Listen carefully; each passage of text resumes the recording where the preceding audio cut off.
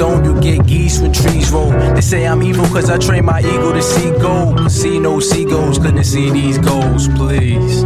It's the return of the Beast Coast. No cash flash, but the cheese still make teeth show. Incognito, it's how you move on the strip, but you tryna be Vito. Well, there's rules to this shit, don't get clapped. Y'all ain't real spitters, y'all lips chap. You better watch Mr. Nice Watch, don't risk that. I got a six-pack of beer skill that I spill like that. And everybody knows that shit crack. Y'all niggas so spoken, down below choking. The type to drop the soap when you soaking in front of most men. It makes sense why you want beef with this frozen. It's nuts for you, schooled in the tool. The kid hold 'em, better shoot yourself, Flexico. Because I'm next to go, the progressive flows from New York to New Mexico. My lyrical Spanish with the fans is demanding. Step into my box and that's exactly what you stand in.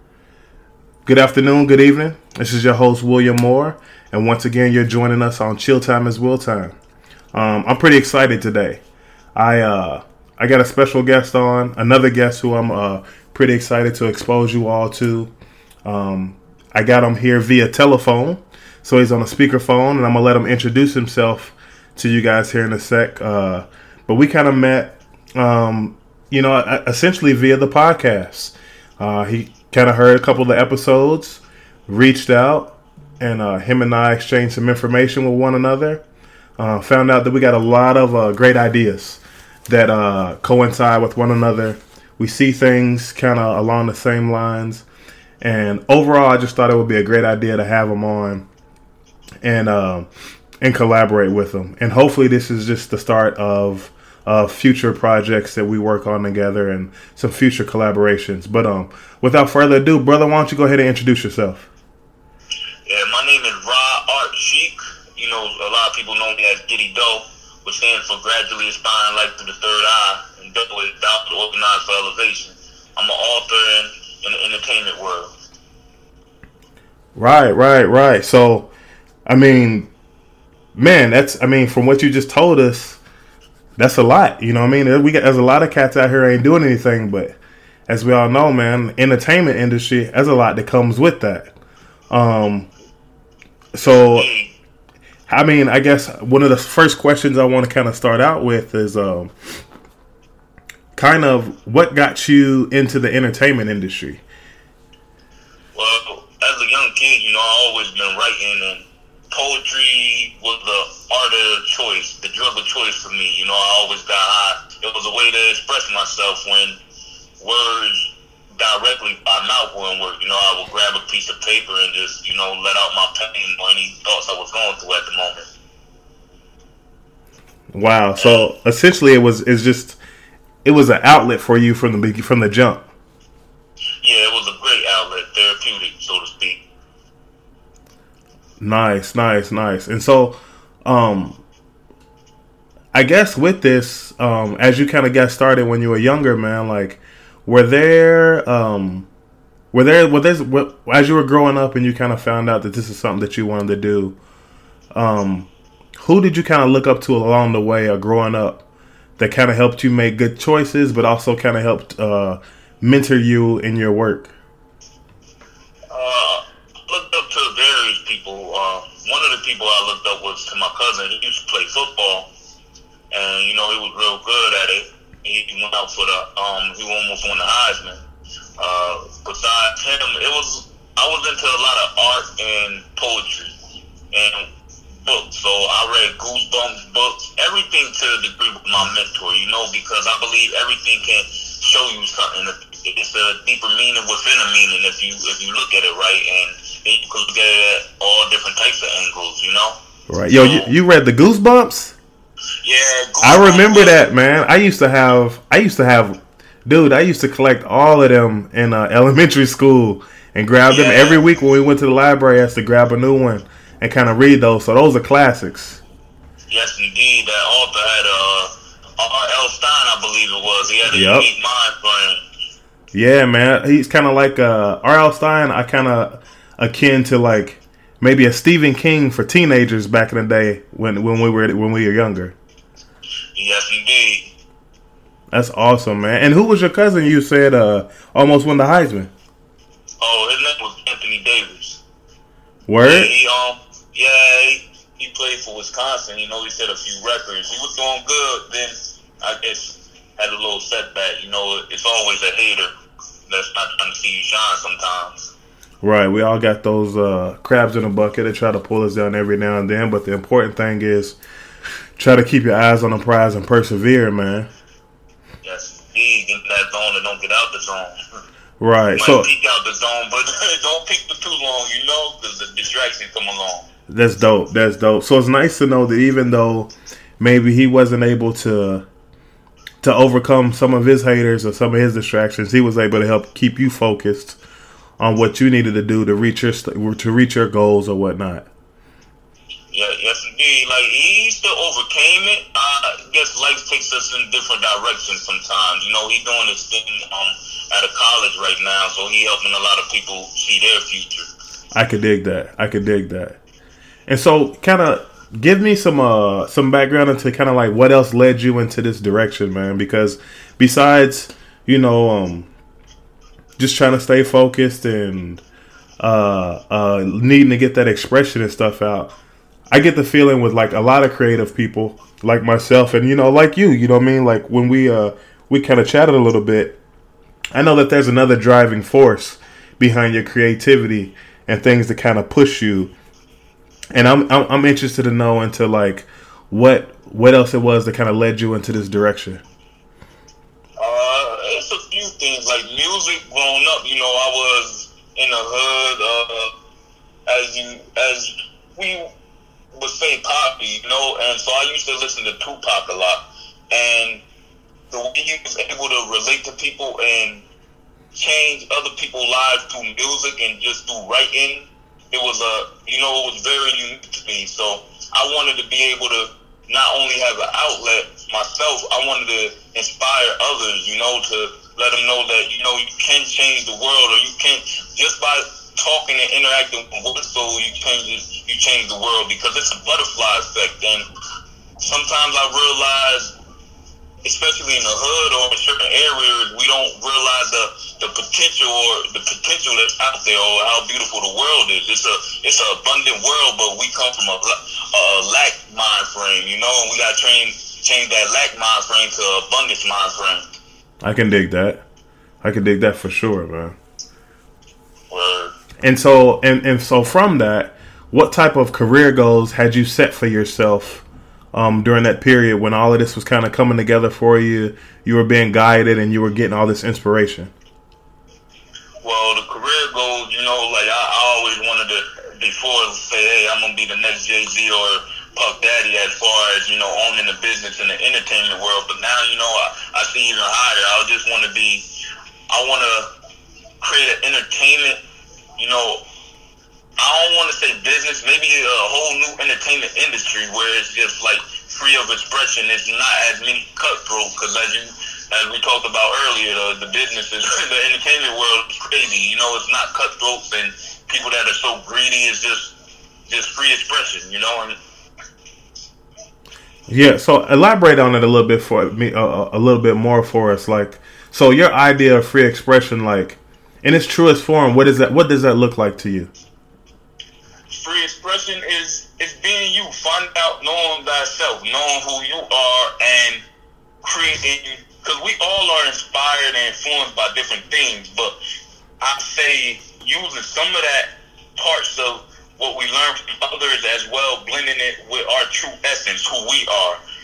Because, you know, just being free about it, but not like free with the right morals, because some people are too free, and we gotta realize the effect we have on other people, you know. So definitely have some morals with the freedom of expression.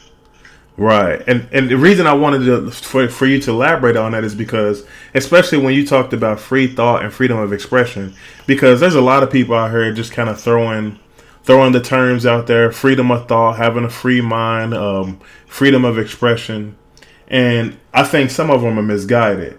And and I talked about this briefly on another podcast episode, because some people think that freedom of thought means you can throw anything out there, and that it's supposed to be like, I guess that makes it valid.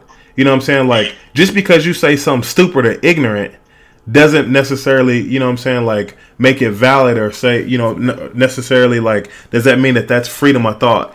that you can have a dumbass idea. You know what I mean? While you out there preaching that you're free, like i.e., you know what I'm saying? Like Kanye talking about slavery was a choice.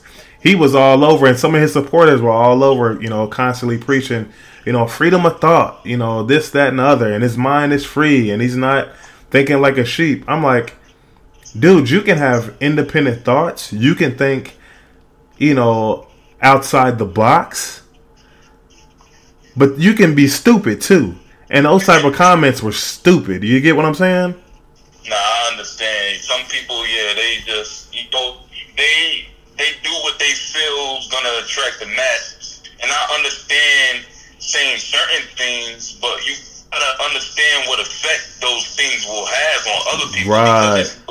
Like, not to stray away from what we were talking about, but a long time ago, I heard, you know, like from music, I heard like a little girl sing this one song, "My Milkshake Bring All the Boys to the Yard," you know, and like kids are influenced by it. I go around and see a little kid jamming some 50 Cent, like, "I kill you, I do this." I'm like, yo, do you understand?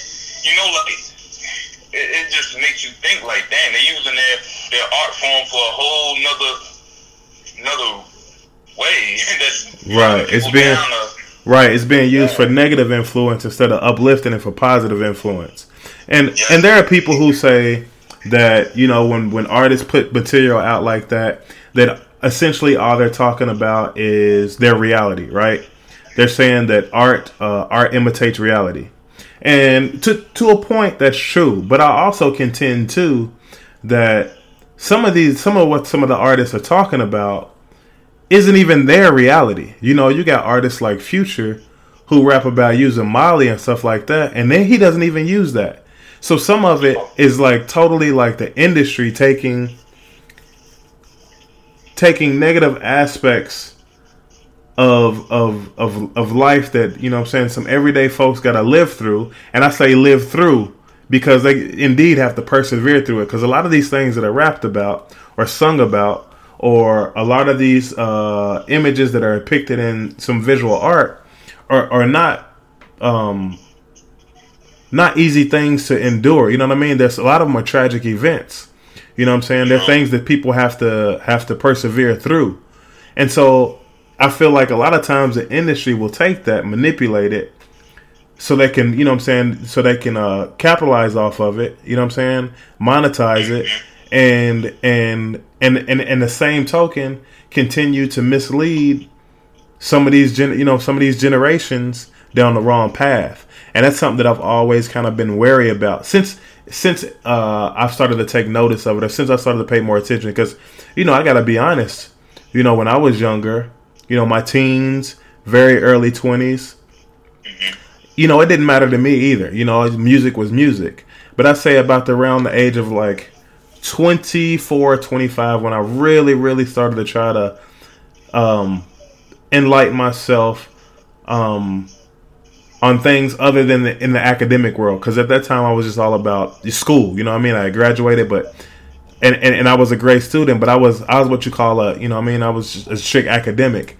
As far as things that were going on in everyday life, I don't think I was as analytical of those things as I would have been stuff that was in a textbook. You dig what I'm saying? Yeah, I feel you. Yep. And so around that age, when I started being more analytical of my everyday surroundings, is when I started being like, wait a second, man. Like some of this stuff blasting over the airwaves, some of these images depicted on TV or, you know, or things of that nature, like I can't get down with that. Like I can't subscribe to that. Yes, I do feel you on that because, like, they see, you know, it's like what we watch on TV and what we listen to is like food. All of that with our subconscious and our mind is digesting. Right. And we got to be aware of it, you know. And I could understand the hip hop industry to a degree.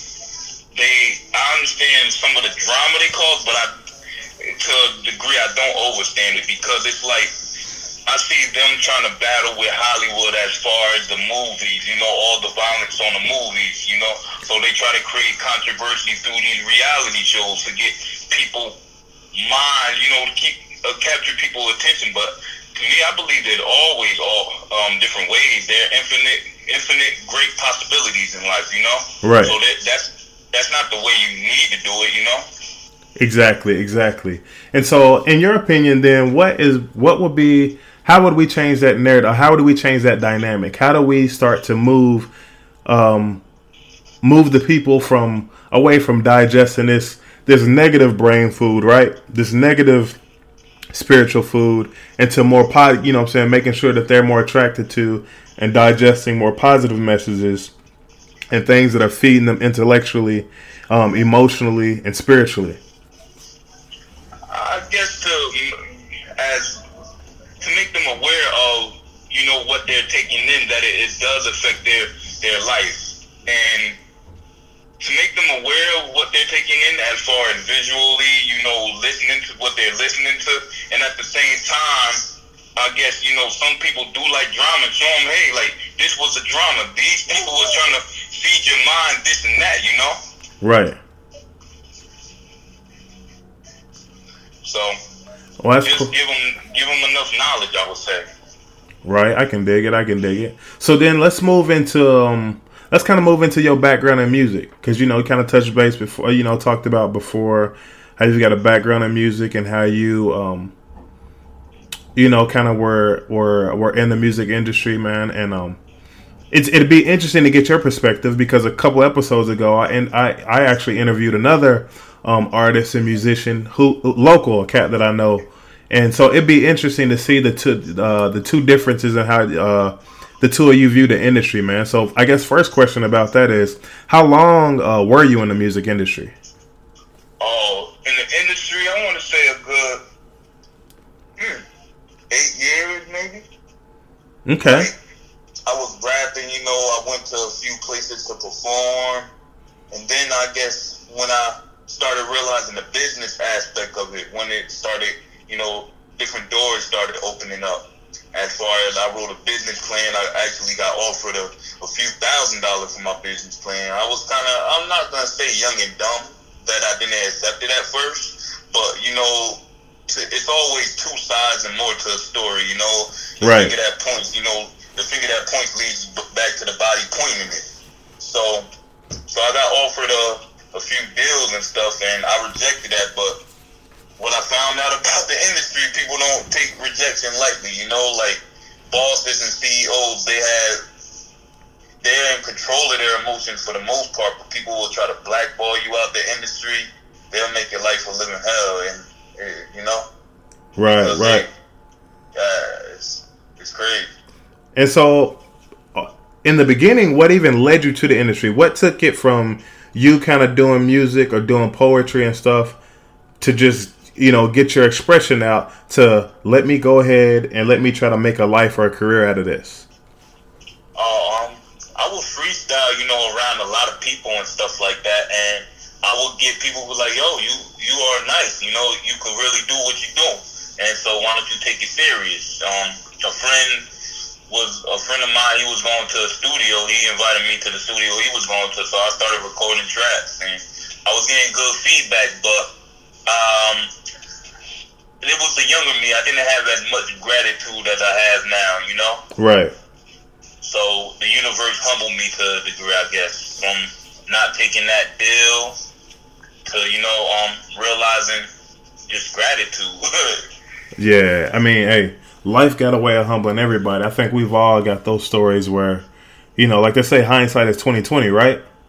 Yeah. Yeah, and so we kind of learned the hard way. But that's why I always place such an emphasis on mentors and having people that you can look to. And that's why I always try. One of the greatest things I ever heard, actually, it was like a work conference a couple years back, multicultural leadership experience conference. And I was told by a higher up that the greatest thing that you can do for yourself professionally and personally is to have two mentors. One personally, one like a personal mentor, and then one that's a professional mentor. So somebody that's either in the industry that you work in or at your specific job site, who you trust, who will keep you straight in line, tell you the truth, whether it's something you want to hear or whether it's something you don't want to hear, and can help you navigate what some of the professional politics and pitfalls may be. And I gotta say, ever since I took that advice, I haven't been sorry at all. You know what I mean? Nice.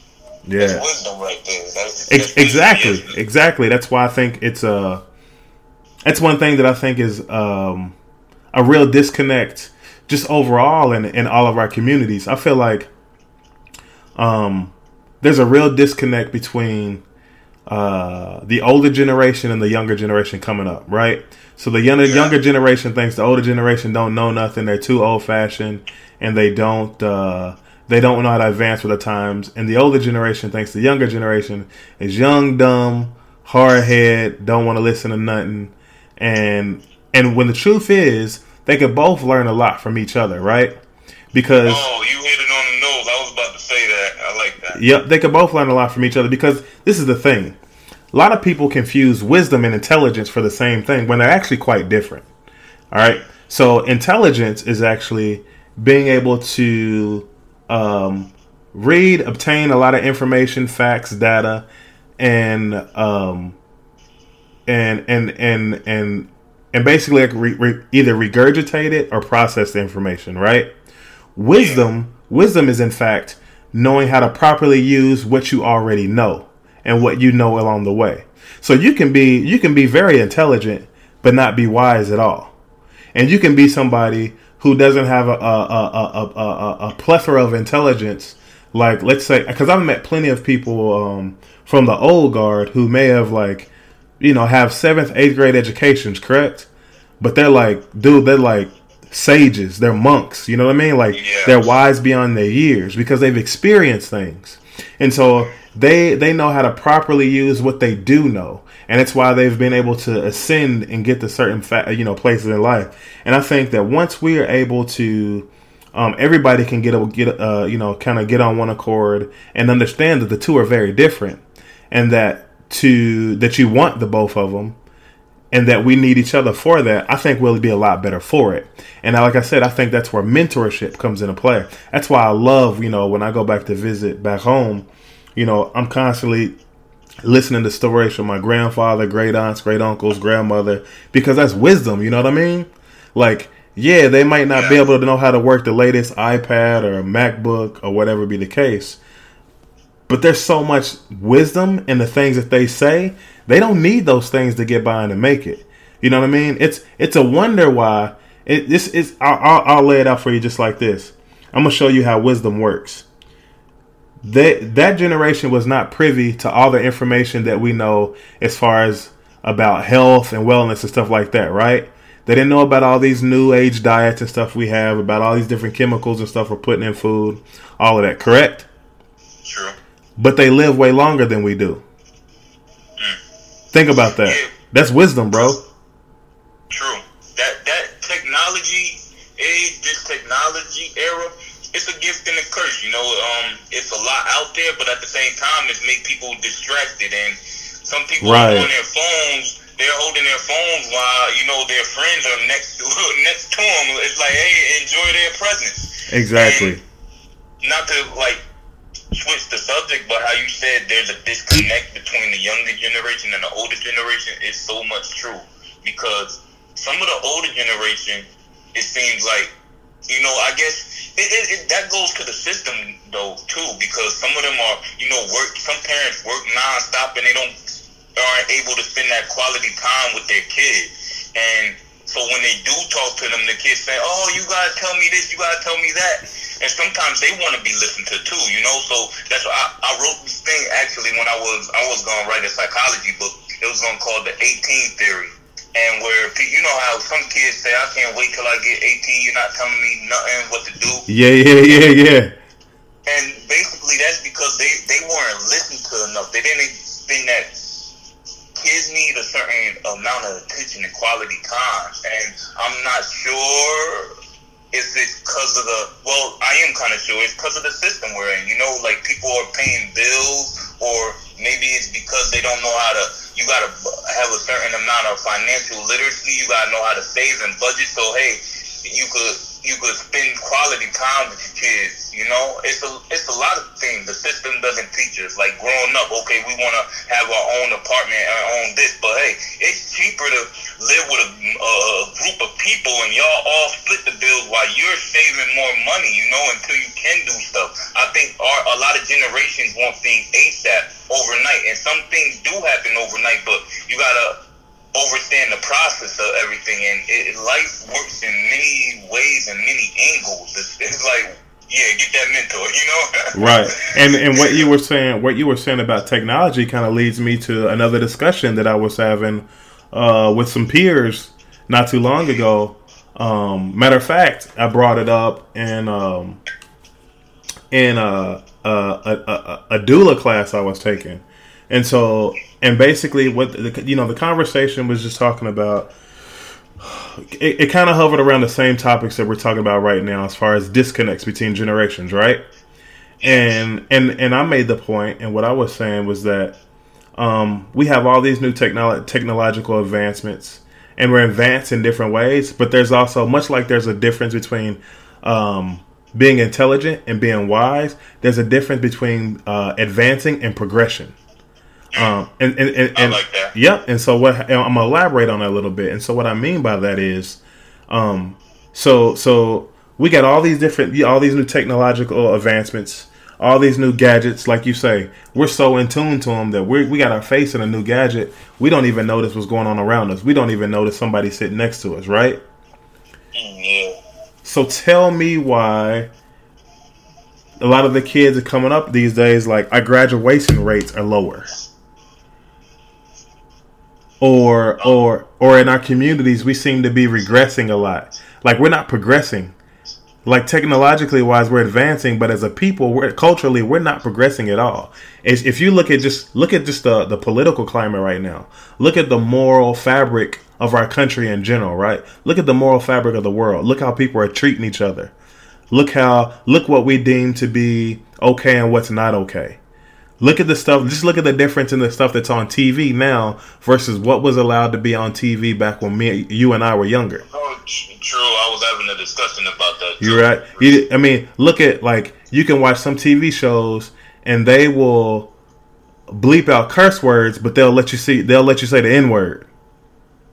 You know what I mean? That's to me. Right. To me, we haven't progressed. That's not progression. That's regression. We haven't even maintained. Because in my opinion, time is linear, right? We are going. It's time is a construct, but in the construct that we have provided, it's linear. So it's either it's always going forward. It doesn't stand still. So if that's a fact, if time doesn't stand still and it only goes forward, or it only goes past us, then there is no maintaining, brother. You know what I mean? We either getting better or we getting worse. And morally, our moral fabric seemed like it's gotten worse. So that's what I meant when I was saying, you know what I mean? Like, as far as advancements, yeah, culturally, we've got plenty of advancements. We're light years away from what we used to be 10 years ago, 5 years ago, even 3 years ago, if you look at some of the technologies out now. But morally and stuff like that, as an overall society, we haven't progressed at all. To me, it seems like I'm still not trying to define life, but right. Overall, it seems like, to a degree, maybe a test. I always call it God school. Sometimes I call it that. And basically, you know, it want to see who has the morals, who has the love, you know? Right. And I believe those who are good-hearted will always conquer whatever they need to conquer. And it's going to be some distracted, but nobody is never lost until maybe they go away from this planet. But I'm not to be religious or anything. I do believe, similar to the Bible says, we're going to enter not the last days, because I believe the last are really a start of something new. So it's going to eventually be heaven on earth. But in order for sunshine, sometimes there has to be a natural disaster. But after that, the sun still shines. I can dig it. And And so maybe, you know, like the planet, you know, with all these things happening, just like you said, we're, you know, addicted to technology, like the climate is changing. There's a glacier melting a lot of people don't even know about, but they know about the latest reality show or what's playing in the movie theaters, you know? I can dig it. Glacier melting at a crazy amount of speed, so maybe, you know, only the ones, it's sad to say, only the ones with good hearts gonna remain. Maybe that's a test. I always say, the ultimate creator, you would call him God, Allah, the ultimate creator, I always say, because, you know, you just look at the world and see, but I say it got lonely at one point, but it wanted people, it wanted friends, and you don't just invite everybody into your house, you gotta get to know them, and this is its way to get to know us, you know, what we choose on earth. That's a dope way to look at it. I've heard many different people's interpretations or spiritual interpretations of that, but that's the first time I heard somebody kind of spell it out quite like you just did right there. That's pretty dope. I like that. Well, thank you, brother. Yeah, for sure. So kind of, I know I kind of derailed us a little bit with that, but I just kind of like, you know what I mean? Like if something kind of pops up in my head, I just kind of go with it. But it's all connected. Yeah, for sure. For sure. So, you know, back to the music industry, kind of what I want you to kind of talk about some of the pitfalls that you experienced, or actually that you see in the music industry now.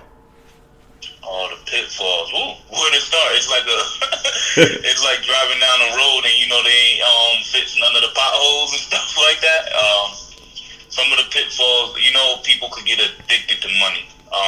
When I say I say that as money to me is a tool, you know, right? Used to be used, and some people could. It's power that you get, and when you get that power in your hand, some people could not know what to do with it. They could not help out. You know, I believe, of course, help yourself, but you've been put in this position to help out others. You know, they can not make the right investment. I know we always see some people, non-stop artists going to the strip clubs, spending thousands and thousands of dollars, you know? Right. On these strippers. And other pitfalls, you gotta hang around this is a lesson I'm conquering now. Hang around the right people, because there's some people that smile in your face, you know, as they say, and they got a knife behind their back. You know, while they shake your hand with one hand, they just holding the knife behind their back, waiting for the right time. Like Caesar in the Senate. And then I hate to speak. Words are powerful. That's why sometimes I'm hesitating on the words I use. I know, like, this is not a derailment, but, you know, like, just with the music industry, it's almost like you got to listen to the right stuff. You got to say the right words. Right. Where I was going, like, there's certain phrases that we are akin to saying, like, I don't know, or, you know, and different things, you know, so we got to get our phrases right. I can dig it. Yeah, hopefully I didn't stare too left from the question. No, not at all, man. And so I guess what it actually kind of leads into the very next question is like, so you kind of outline some of the pitfalls that you either encountered or experienced yourself. Like, how do you really see us fixing it though? Us fixing it. We need more unity, and the way we value a dollar should change. The way we value a dollar and spend a dollar should change. Yeah, I feel like we could say that about all facets of life, not just music. Yes, indeed, because like sometimes I'm not racist at all, but I do know, as me being an African American person, I'm supposed to help my culture out to a degree. But overall, I don't see color. But at the same time, I could understand the dynamics of what they did to us, and we'll go get so much money and then go spend it here or there, and them people really won't like us. We need a system where this is how we fix it. We need a system where we're spending money in our own communities. Yes. Right, you're right, because of the African American community, I talked about this before too. Dude, we spend between $3 and $4 trillion in America annually. We just alone, if African American, if this country didn't have the African American dollar, I mean, our economy would. Dude, it would be a catastrophe. You know what I'm saying? But the other side of that is the African American dollar leaves the black community faster than any other dollar leaves any other community. So it's like I've said before, it's irony. Shakespeare would call it irony. We can't put our own people through college, but we do a good job of putting other people's kids through college. Yeah, to me, what I see from the black leaders, I don't want to stereotype, because there's a lot of stereotypes too that go around. Right. And it's like a box they want us to fit in, and sometimes we jump in there and lay down in that box, you know? Right. So with that being said, some of the leaders, it's a system they have. It's actually a lot of leaders that are helping out people, and they're doing good, but they don't want to lose that title position. With that being said, if they see a new up-and-coming person that's hot, like, this is almost similar how I got blackballed to a degree. Well, they tried to blackball me. If they see another person that's hot, they will want them under them, you know? Right. Like, yo, you got to be with us or nothing else. And it's like, hey, if that person got intentions to help out the community, hey, go for it. You shouldn't have to think about losing your position or whatever. So it's a hierarchy system, which I know we do need order in life and always respect the mentors, but we gotta adapt with the system of an order. I believe we have, you know, we don't have order, but you gotta water the new talent more, maybe. I can dig it. I'm with that. I like that. I like that. You know what I'm saying? Watering the new talent, fostering that positive growth. Yeah. So, go ahead. For all of us. Yeah, for sure. So, what are the last two questions about the music? What did you enjoy most about the music? And just kind of wondering if you have any more plans in the future about either getting back in the industry or putting out any more material. Yeah, I want to change. I'm ready to change this entertainment industry. And I'll start though with what I loved about it. It was an art, you know. It's like when people go to an art gallery and look at a picture that captured their eyes. Like, I used to love writing rhymes, and they have double and triple meaning, you know, if you look inside of them. And it will make a person think. Sometimes, like, if they love the rhythm of it, I love the way people nod their head because they're enjoying that experience. It's something about making a person enjoy their experience through your creation, you know. And creation is everything. I look at it from houses, the street, the pavement. Everything is creation. It's art. As far as where I'm taking it, I wouldn't release probably a full album or nothing, but I'm interested in starting my own label in the future, and I do want to sign talent. I might hop on the track here and there, you know, right, with them. And with me, I do write books, so one of the books I'm working on is gonna be like a poetry audio book, but it's gonna be rhyme stories. I called it. It's gonna be telling the story in a rhyme pattern, and I want to revolutionize the way the audio book is, because it's gonna be like a music poetry book CD. Dope. And yeah, I just want to change the industry. I want to add in things that I felt I can, you know, open lanes. There are open lanes everywhere. Just find a hole, grab some thread and sew, you know? Right, I can dig that. So I'm glad you actually talked about the book, because that actually is a nice segue and is leading us into, this is actually the part of the interview that I've been looking forward to the most. And the reason why is because we're going to touch on the fact that you're an author as well. And I'm an incessant reader. I love books, you know, magazines, comic books. I'm always reading something to feed my brain. You know what I'm saying? I read practically no fiction except for comic books. That's about the only fiction I read. Everything else is something that I can learn from that pertains to today, or a person that's made an impact, or a theory, or any, you know, something that I can use to feed my brain and my spirit to you know what I mean, like, go out into the world every day and change the world, conquer the world, you know what I mean? And so that's why I'm excited about this part. Two is like, you're probably the first Now I know of plenty of black authors, but you're the first black author that I've actually come in contact with. So that's why this part of the interview is the most exciting part for me. So you've already written an ebook. Yes. Can you tell us about that? Yes, the ebook I wrote is called Poetical Gems. I want to say it's poetry, quotes, and but everything it has a deeper meaning to it. It's about life, my journey, but whoever picks it up, it's their journey too, because to a degree we're all reflection of each other. It's like the law of attraction. Everybody I interact with, is part of me or part of a thought I was thinking, and vice versa. They was thinking about me some way, somehow. I did. With that word, and with that said, with my books, I want to with that book, I want to let people know who I am, my art. I actually released it because I was going through a long period. I was writing it for like years and years, and it was just so happened. I want to say years and years I was writing it because, I needed my confidence to get up to realize, hey, I'm this author, I am that I am. I am who I say I am.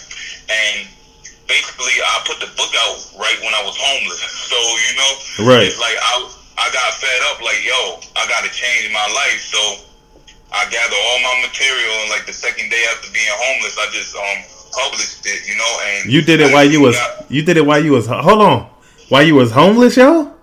Yeah, I was homeless when I released it. And it takes a lot of focus to really stay focused on. I mean, when you like I've worked with a lot of homeless people before, and that is a state of emergency. You know what I'm saying? Like that's a state of trauma, so to speak. And often when people are in that state, they're focused solely on survival. How I'm going to get by, how I'm going to get through the day, and how I'm going to get it through the next day. So the fact that you were able to keep focused and kind of keep your eyes on the prize and still put that project out, I think is commendable all in itself. I appreciate that.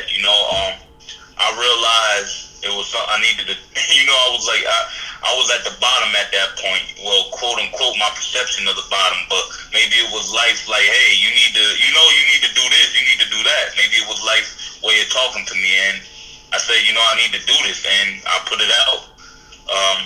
And actually, the people it was crazy that, like, I was going through, but I had some people that supported it, and that was the way I was eating for a few days, more than a few days, actually. So it really helped me out, humbled me, and all of that.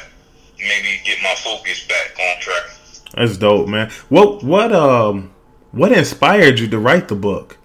Like you said that you had kind of been working on it for a couple of years or whatever, but what was the overall inspiration like? To me, I believe we all have gifts, and we all are. Everything is art, so that was my art, and that was our gift is to inspire others. Like we are going to create. So I wanted to. That was my best way of creation. That was like my truth, so to speak, and I knew my creation was going to either inspire other people or, help other people out with whatever they was going through. Nice. I like that. So take me through your process of writing, because everybody's got a process. Every creator has got a process of how they do things. Even office assistants, admin assistants, they got a process in how they file their work or do data entry. I have a process of how I attack a painting, or how I go into designing, put in a new sketch for a new shirt or slacks, or when I'm designing clothes, or when I'm like thinking of logos and stuff that I like work on and stuff like that. What is your process for writing?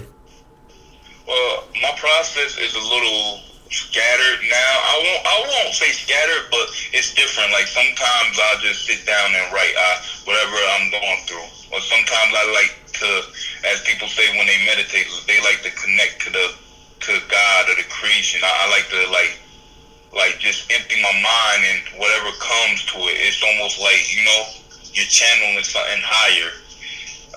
Other times I do this thing called free thoughts. I guess that's similar to what I said at first, and basically free thoughts is like I might look at anything, the wall, whatever catches my eye, I'll start writing off of that, and somehow it'll relate to something I experienced in life, you know? Right. I could dig it. Wow, that's cool, man. So what was that dog in the background too? If you heard that, I guess it wanted to shine. You know, it's 15 minutes. I can feel you. So what was the most exciting and difficult part about writing this book? The most exciting part was finally getting it over with, you know, finally saying yes. It was like a relief in itself. Like being at the end of the journey. Yes, it was like, hey, it's like walking down a 25,000-mile hallway or something, and you finally see the door, and you know you open the door, and now there's another hallway, I guess. And yeah, it was just a big relief, you know. It was me realizing I could do it, me getting my confidence back, and basically, I guess that was the most difficult part too, not believing or, you know, like not really like trusting myself, not saying, you know, like I could have been had it out, but I needed that part in that experience in life to push me. I can dig that. So the difficult part was the doubt I had, whatever doubt society, you know, whatever doubt society gave to me, and I accepted. I had to like watch it all the way until I was me. And I kind of feel like I've experienced that in a way, maybe not the same, but kind of similar feelings in certain projects that I have underway now. Like I've always kind of been a person who's had all these ideas, right? And I'm a person who has to get these ideas and get their creativity out. Nice. And but I've always also been the person where I'm like, if I'm eating, then somebody else is eating too. You know what I mean? Like I'm always trying to bring people along. You know what I mean? And over time, like it just wasn't working out, man. Like either the people weren't into the vision like I was, or as motivated to do it like I was, or oh snap! Looks like we lost someone. Let's try to get him back right here. Hello? Yeah, I'm sorry. I don't know what happened. Oh, no problem, brother. No problem. That's what happens on these calls sometimes. But I'll just kind of pick back up where I left off. I was just saying, like, you know, it's difficult sometimes because people don't see your vision, or they don't have the perseverance like you do, right? Or they don't have the focus that you do. And so what would happen is a lot of times the projects just wouldn't go through. Like it just wouldn't happen. You know what I mean? And so finally what happened is my breaking point was, you know, this isn't my first podcast. The first podcast I had was with a partner, was with somebody else. And we split because of creative differences. You know what I mean? Like I wanted to be true to myself. I wanted to just be an authentic person, and he kind of wanted to be more entertainment wise, which, you know, it's fine, fair enough. Wish him the best of luck. And then I said, you know what? Never again. I can't again let one of my ideas fall by the wayside simply because somebody that I wanted to basically build with can't persevere or see the same vision. So I'm going to go about it by myself. So I went ahead and I just I jumped on and created this podcast, and I've been loving it ever since. And what that did, that momentum kind of bled into some of my other projects.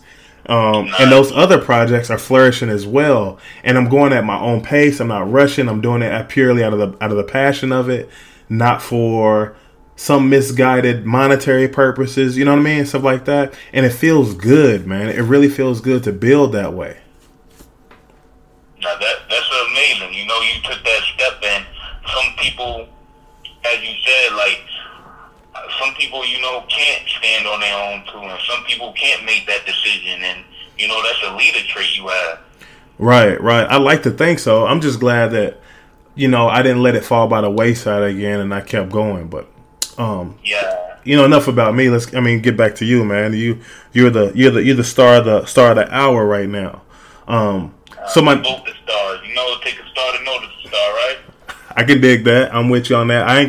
I'm definitely not gonna turn it down. I'll tell you that much. Word. So the next question I got for you is, so now that you're an author, right? And to me, like I said, to me personally, I don't know how other people feel about it, but personally, that's a big deal. All right.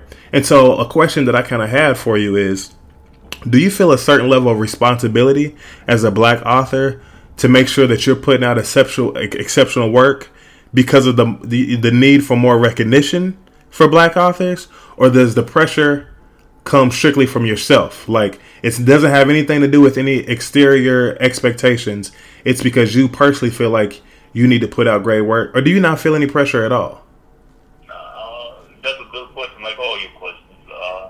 I would say I actually wrote about that, and I'm trying to relieve all the pressure, but like I believe it's a little both. You feel pressure from society, and as well you put the pressure on yourself, because sometimes I have a to-do list, and I made my to-do list almost like half like 2-3 pages long, and I'm that pressure that's attacking my subconscious mind is like, oh, you got to do this, and then I start rushing, and I believe you said something earlier about you don't rush, and that's good, because rushing is basically a sign of fear. I mean, sometimes the moment calls for you to run, but you know rushing is like you're scared of something, not doing it on time. And to me, time is, I know we talked about it a little bit, I see time different. Like, it's an eternal noun, you know? Right.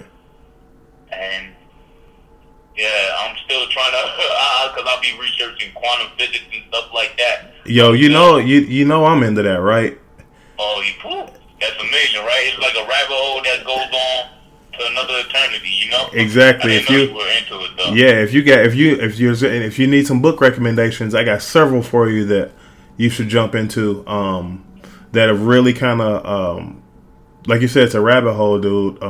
Quantum mechanics, quantum physics, relativity, all of that. Like, it's once you are able to gain like some type of base understanding for it, dude. The theories and the concepts about what the possibilities are for our galaxy, the universe, outer space, dude.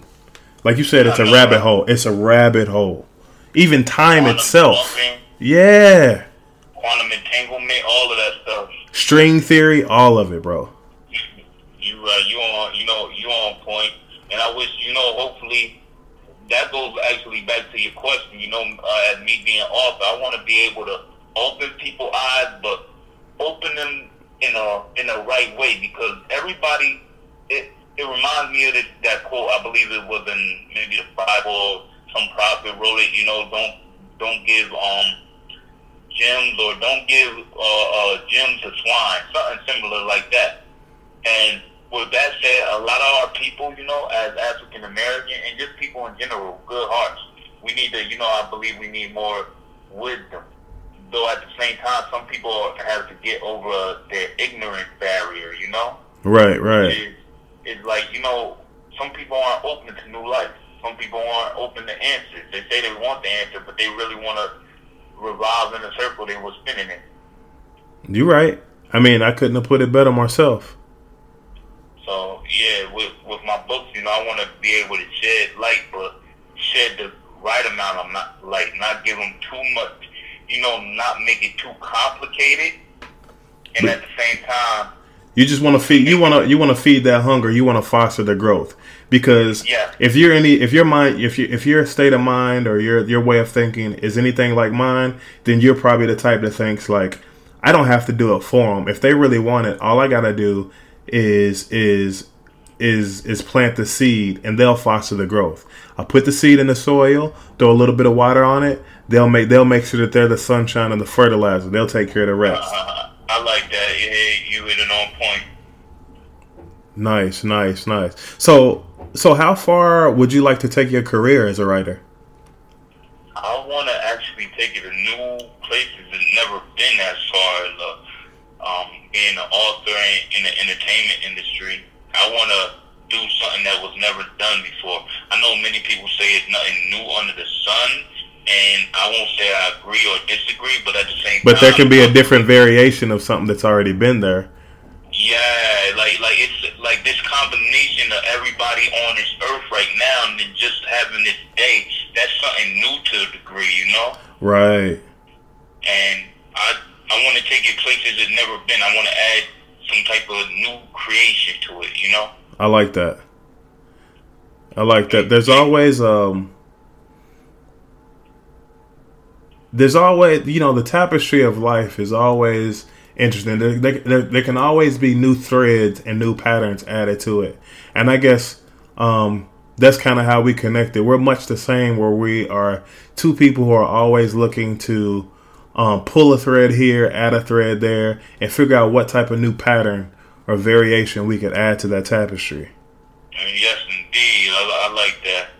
Because, as they said, it was a quote, we standing on the shoulders of giants, from our ancestors to everybody that was previously in our art, Right. And it's up to us to become a giant. Really, we already are a giant. We just got to realize we are. I'm with you on that. I've made... I've spoken those same sentiments before. Matter of fact, I've gone a step further and said that, there's a saying that says that we are all we're made in God's image, and if we're made in God's image, then we are gods. We're just bad copies. You know what I mean? The copy is never as good as the original.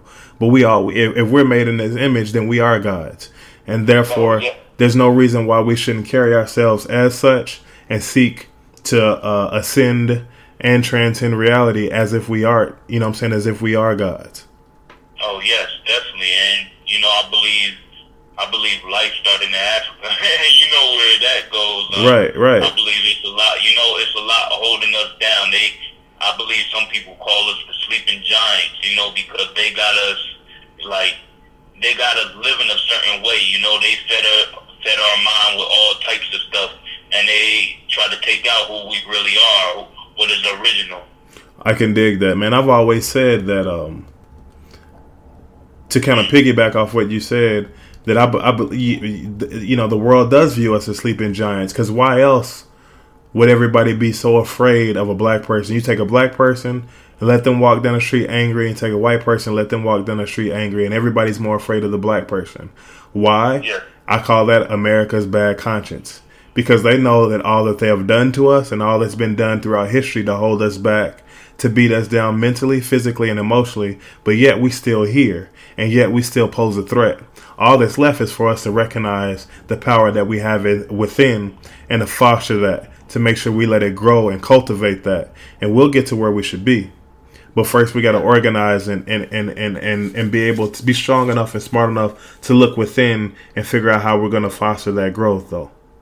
Yes, I like how you said look within, because that's the key. It's like it's a deeper world than everything we see. It's like, in order to walk around, our heart has to beat, and that's inside. So everything is inside. We got to look within. Right. And I hope more people. Meditation helps me. I try to meditate, close my eyes, and just connect to something that's deeper. You know what? I actually picked up meditation a couple months ago. Purely just to help me with my sleep, actually, because I've historically have been a horrible sleeper. Never get more than 3 to 4 hours of good sleep a night. And I started, I kind of got to the point where I was just kind of running out of ideas. And then what I started doing is I started looking at some of these Buddhist magazines, right? And I actually read them. Not because necessarily that I necessarily believe in Buddhism or, I'm not a Buddhist or anything, but I believe a lot of their practices in there are actually very helpful as far as the self-help, the mindfulness and stuff like that. And I can honestly say that when I remember to meditate consistently, I actually do get a good night's sleep. So it's one thing that I actually fall on just for just good sleep hygiene, actually. No, that's amazing. You connected to it, and I'm sure the more you go into it, it's like it's a whole world out there. It's like you're connecting to something that's, I won't say higher, maybe higher to a degree, but at the same time, it's something like us as black people, we lost our connection. I don't want to even say black, because when we could go on, like the words are powerful, and black, if you put that together, it says be lack. If you break it down, Right. But yeah, meditation is powerful, and it's so much, just we gotta uncover about ourselves. We are a powerful being, and we just need unity and love. How sappy it may sound, unity and love, but always, don't take no shit, from nobody. Right. I don't mean to curse. No, you good. You're good. You good. Yeah, don't take nothing from nobody, but at the same time, you bring love, but Yeah. bring peace, but you will let them know you was taught war if they need be. You're right. You're right about that, man. So, are there any other types of media that you're involved in besides literature and music? Literature and music is overall what it is. I still do marketing on the side, Right. I help consult different people as far as, I felt that I had certain ideas that they might have overlooked that, could have helped them fill up a hole. But the focus is entertainment and writing at the moment. Okay, cool, man. So, man, first and foremost, I'd like to say, I appreciate you coming on and joining me on this episode, man, and really filling us in about you, your work, your goals. It's been, as a fellow creator, I like to just say, like I said, I appreciate it, man. I thank you, man, and hopefully we can get together and do this again sometime. Yes, indeed. Part 2 hopefully coming soon, and I appreciate you as well as your platform. Right, for sure. Focusing that light, shining the light. A light reflects another light. Yeah. It's amazing. Yep. So, hey, why don't you, before we close out, man, why don't you tell people where they can find your work so people can or how people can get a hold of you personally, so they can just get a hold of your material and lend some support as well. Well, my Twitter handle is Giddy Doe, GITTYDOE, and IG as well, Giddy Doe, and they can find me from there. And I have a link to my book. It's visionse.blogspot.com, VISIONVEGROUP.blogspot.com, and they can purchase my book from there. Any support is support. I appreciate that. Cool. And is there any email address or anything that you want to give out to people so they can get in contact with you? Oh yeah, they can find me at Magic in Art. Magic MAGICINARTT@gmail.com. All right, cool. So listen, I hope everybody got that. This is an exceptional brother who I had the privilege to meet. And this won't be the last time. We'll definitely have him on the show again, and we'll actually be collaborating on some projects here in the future. So, if anybody has any questions, comments, any ideas, critiques, please reach out, get in touch with me at chilltimepod@gmail.com. But other than that, we out. You got any last words, bro? Yeah, I appreciate, your platform, and much more, blessings and prosperity to you and everybody listening to this, Word. All right, man. Hey, thanks for everybody listening, and we out.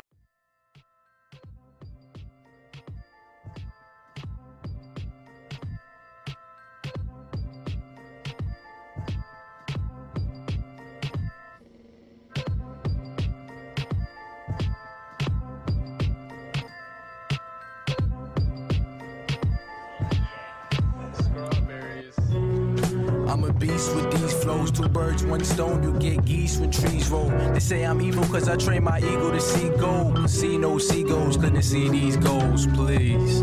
It's the return of the beast coast, no cash flash, but the cheese still make teeth show. Incognito, it's how you move on the strip, but you trying to be Vito. Well, there's rules to this shit, don't get clapped. That ain't real spitters, y'all lips chap. You better watch Mr. Nice Watch, don't risk that. I got a 6-pack of beer skill that I spill like that. And everybody knows y'all niggas so spoken, down below choking. The type to drop the soap when you soaking in front of most men. It makes sense why you want beef with this frozen. It's nuts for you, schooled in the tool. The kid hold 'em, better shoot yourself, Flexico. Because I'm next to go, the progressive flows from New York to New Mexico. My lyrical Spanish, what the fans is demanding. Step into my box and that's exactly what you standing. Ain't no half stepping around me.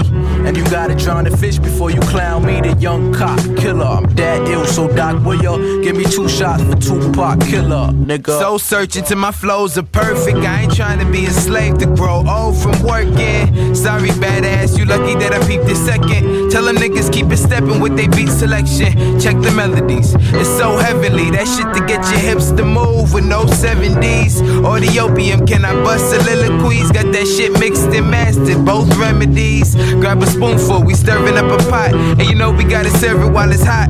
I'm flowing like a volcano and dripping verses off the top. Dirty cops still swerving on the block. Looking for black kids that's spitting up acid. It's in my jeans, so don't worry what my pants is.